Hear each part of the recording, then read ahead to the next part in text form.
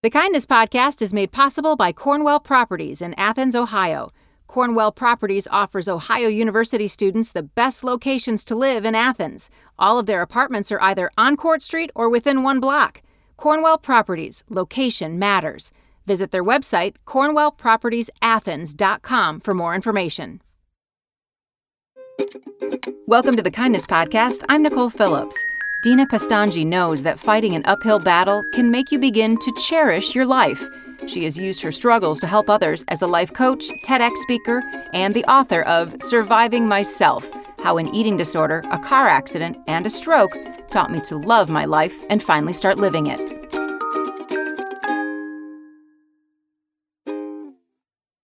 So, Dina, we often talk about kindness as an act toward others, but it sounds like for you the struggle was learning how to be kind to yourself. Can you tell us about your journey that eventually led to your book? Yeah, sure. So I, as a child, I had eating disorders, and I only realized after writing the book is that I held so much shame and resentment and anger that for the next 20 years after that, I became so unkind to myself. And it was only after writing the book that I allowed myself to kind of dig into that and accept who I was and learn. I had to really learn how to be kind to myself and not beat myself up over every single thing. So yeah, that's how I learned. And that kindness on myself began to reflect on how I treated others as well. How so? What do you mean by that?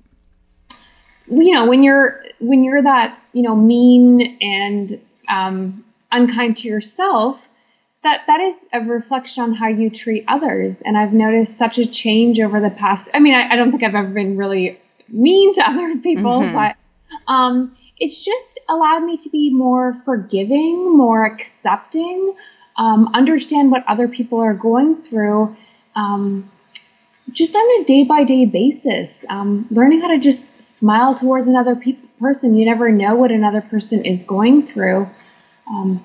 And that's been my journey of learning how to be kind to myself and others. Mm-hmm.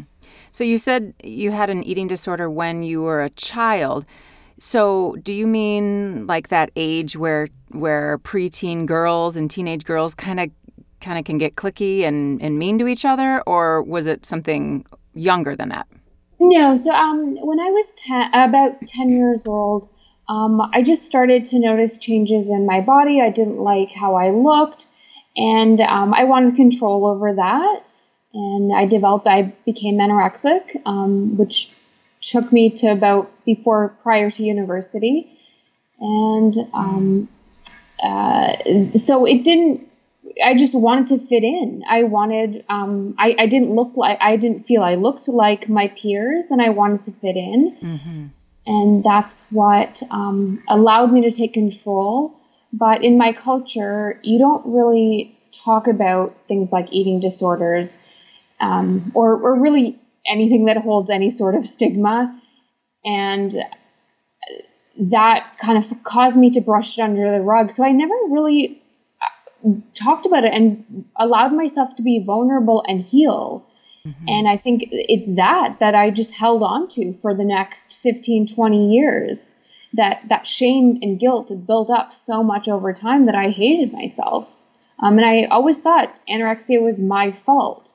And I wish I had learned how to process it and talk about it, because when you don't talk about it, you don't allow yourself to heal.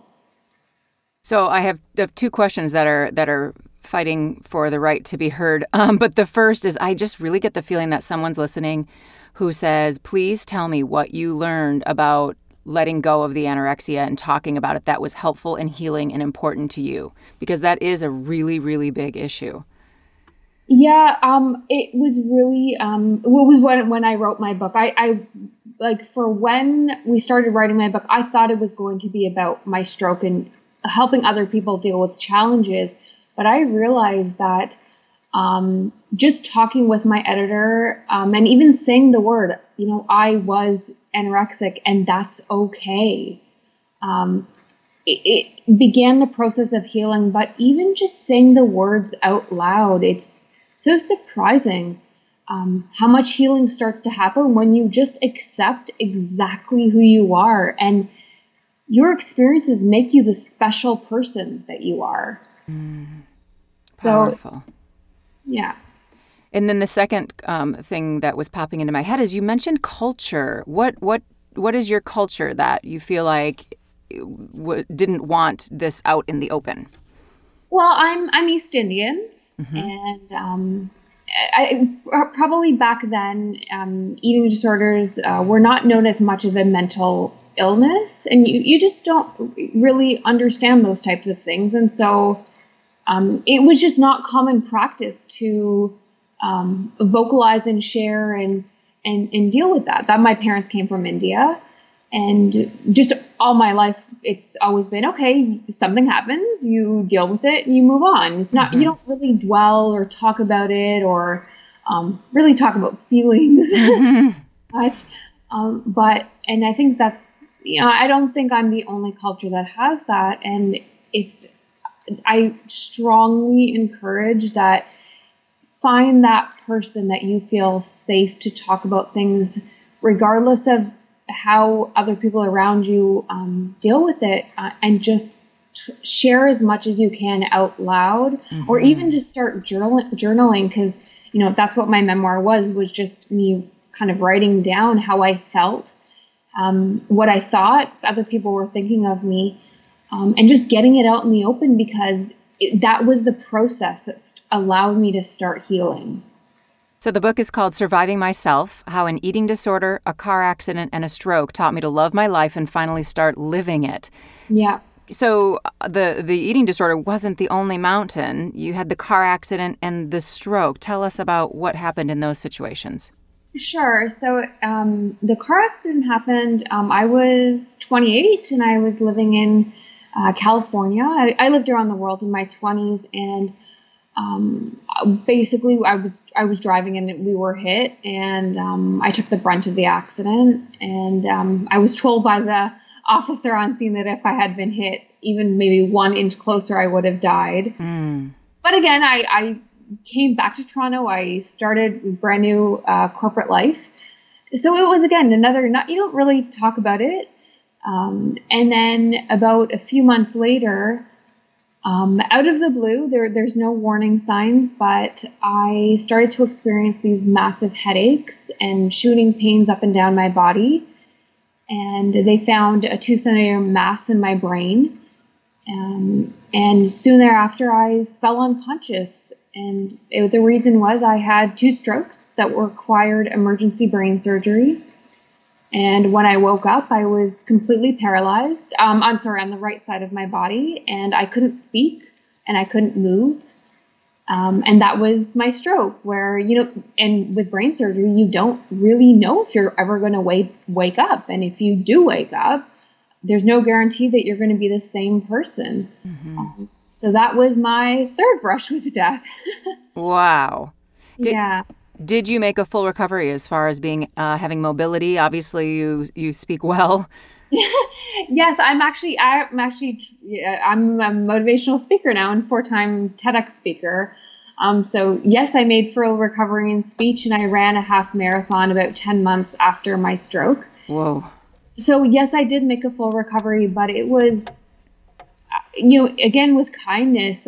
The people I surrounded myself with, or I was lucky to be surrounded with, were people that were so positive and so kind and just supporting me every single day that I would get back to who I once was. Because that was a scary thought. When I woke up, I didn't know I would be myself again. And I had to fight every day to, take that teeny step forward, whether it was learning how to write or learning how to move my foot or learning how to say the alphabet. I hear you, and I think, well, thank goodness that you didn't just become your old self, because, I'm seeing such amazing power in you, right? And the fact that you can now share that through your writing for the Huffington Post, your 4 TEDx talks. Yeah. You know, it's like, wow, you have taken the things in life that are bad lemons, and you have made, you know, the sweetest lemonade out of it. So what's your message through your writing, through your TEDx talks, for people who are on what feels like the very wrong side of healing? It's really the reason as hard as it was to do any of this, it's because each of us are different, and you are not alone in your differences, but that's what makes you special. I want everyone to love themselves exactly who they are and not try to be a version of themselves that they think the outside world wants to see or wants them to be, but just look internally and love yourself. So I love those words. I have a teenage daughter, so I love those words for my teenage daughter, but I have a hard time implementing actual steps to help her and have the right words to help her know that that's okay to be yourself exactly how you are. So what sorts of steps can people, what do we say? Sure. I do little things every day. So for example, I have positive affirmations, things like trust your gut, believe in yourself, it's okay to be different, all over my desk, my walls, everywhere I go. I have these reminders. I also do a 2-minute meditation every morning to clear my head. Things like, you know, when you scroll on social media, to realize that you don't need to be perfect and try to realize that this is not the real world. I personally, even every time I get off social media, I just kind of stop myself and say, you know, you are perfect just the way you are, to remind myself, because it's very easy these days on our phones to be caught up in this world of perfection and try to strive to be something that we're not. And you'll never escape that if you're always trying to be someone else. So it's just those constant little daily reminders to say, no, I'm good just the way I am. Meditation helps. I also go on walks every day without my phone, to clear my head. It's like that mental, I just breathe and walk and look outside and be grateful that I get to walk again. And and one thing that I do every night is I write in a gratitude journal. It takes about, just 2 minutes to write down 3 things I'm grateful for that day, and make me smile. So it's honestly the little things. It's nothing monumental, but it kind of keeps me in touch with myself versus the outer world of striving for unattainable perfection. Right. And it sounds like you're pouring into yourself over and over and over all day long. And I think you have to, because noise comes at us, especially in this day and age, so much. And we have to take that reminders to say, remember to look internally. We're good just the way we are. Well, and for me, I have to remind myself that what I see is not always reality. Exactly. We'll get back to our conversation with Dina Pestonji in just a moment, but first, our kindness call, sponsored by Cornwell Properties, where location matters. My name is Kathy Wagner. I live in Edgerton, Wisconsin, and my story is one of my favorite acts of kindness each year is on May 1st, which is May Day. And growing up in the 50s and 60s, we celebrated May 1st as the beginning of spring. We would find a basket hung over our house doorknob with treats in it, and you didn't know who left that basket behind. In recent years, I've taken a white paper plate and rolled it into a cone, decorate it, and attach a handle. I'll fill those cones with candies, popcorn, pretzels, etc. And I've even planted annual flowers in them. It's so fun hanging them on someone's front door or their car side view mirror and then ticking off. so that person doesn't know who's left that for them. It's a really fun thing to do, and I love reading them as well as I enjoy receiving them. Thank you. Have a good day. Bye-bye. Did you know you can be on the Kindness Podcast? Call the Kindness Hotline with your story. You can leave us a voicemail at the number in the description of this podcast. Now, back to the show. I posted a picture back in like 2015 of my perfect cute little family photo, and all of us are sitting on the porch in front of our house, and it's like the Christmas card photo. Yep. And then one where I'm sitting next to my husband and we're snuggling, and eventually I felt like I didn't feel bad about posting those pictures, but I felt like people need to know that this is not like the Phillips family perfect life, because the night before those pictures were taken, the night before I had my first breast cancer oh my God. consultation. Yeah, and so when I have a friend who's a really good photographer, so she was able to go through and get many of the stress lines out of my forehead, and yeah, and even in some of the pictures you can't see it, but I'm full of tears. So you just don't know, what you see is not reality. It's true. And actually, that was the topic of my latest TED Talk, which was the amount of pictures I had posted. I actually went back and I told the audience what the reality was behind that perfect picture. Oh, cool. Yeah. Like what? Tell us. So there was a picture of me in Paris, and I was standing underneath the Eiffel Tower. I was on a boat cruise, and so it looked perfect. Yeah. And I walked the audience through what happened after. Was that I got off the boat cruise. My friends walked me home, and when I peeked around the corner to make sure no one was in sight, and I ended up going across the street and binge eating like I often did, and hated myself. And I, didn't really want to live. But when you look at that picture, you wouldn't know that was a story behind that picture. Wow. And I was a binge eater till pretty much I wrote the book, and I realized that those manifestations of guilt and that I blame myself was manifesting itself in different ways throughout my life, and I had to really grapple with that. Mm-hmm. Do you feel like sort of like an alcohol addiction, where it comes back to you every once in a while and it kind of pings you like, hey, don't you want another drink? Yep. Is it the same way with your eating disorder?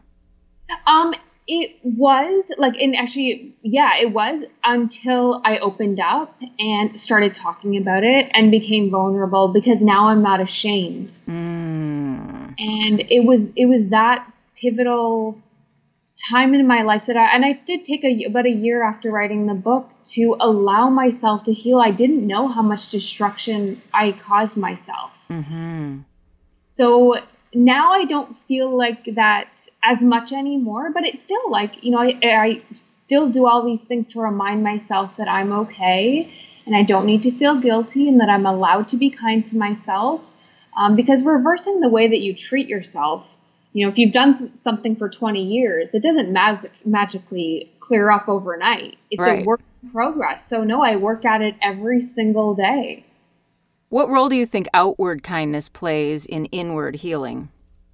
I think it's so important. It's little things like smiling at another person, holding the door open for another person, because I think even just think about the act of smiling. You can't think about something negative when you have a smile on your face or you're laughing. And so I try to treat others on how I want to treat myself. And so I try that attempt to always be positive and optimistic to other people helps me to do the same for myself. Mm-hmm. And it's a gift you give to other people, because like we just talked about with those photos, you never know what someone is going through. Yeah. Mm-hmm. Do you have a favorite kindness story that you can share with us before we let you go today? It was a really random one that I don't know why I remember it. But so after the stroke, I don't have full dexterity in my right hand. And, I still write with my right hand, but it's not perfect. Mm-hmm. And so one morning, I'd finished chopping. I still use everything with my right hand. So I'd finished making my fruits and vegetables for the day, but my hand hurt a lot. And so I just was in a crummy mood. And I was like, why can't my right hand just work the way I want it to? Mm-hmm. And so I started the day off not in the best mood. And I remember someone in the elevator just smiled at me and said, "How are you?" And it forced me to look at that person and smile back and said, "I'm good. How are you?" And that conversation, it was, just the course of an elevator ride, it put a smile on my face and it changed my outlook that day. And I could not believe just the smile and someone saying, acknowledging your presence, mm-hmm. that it really made it changed my whole day. And that I could have walked through that day continuing feeling with that crummy feeling, but it made me happy. They reached in and pulled you out of your own mind. Yeah, and it's just such a small gesture. It doesn't cost anything, but it really makes a difference. Dina, you are a survivor. You are a fighter. You are powerful. This is so wonderful that you would share your life with other people through your writing and your speaking. And I thank you very much for what you're teaching people and how you're helping others to heal. Thank you also for talking with us on the podcast today. No, my absolute pleasure. Thank you for having me. That was a conversation with Dina Pestonji. You can learn more about Dina by visiting dinapestonji.com. Thanks for listening to The Kindness Podcast. It's produced by WOUB Public Media and relies heavily on the kindness of engineer Adam Rich and intern Chloe Meston. I'm Nicole Phillips. We hope you'll subscribe to The Kindness Podcast wherever you listen and find us on social media at Kindness Podcast. If you like the show, please spread some kindness in the review section.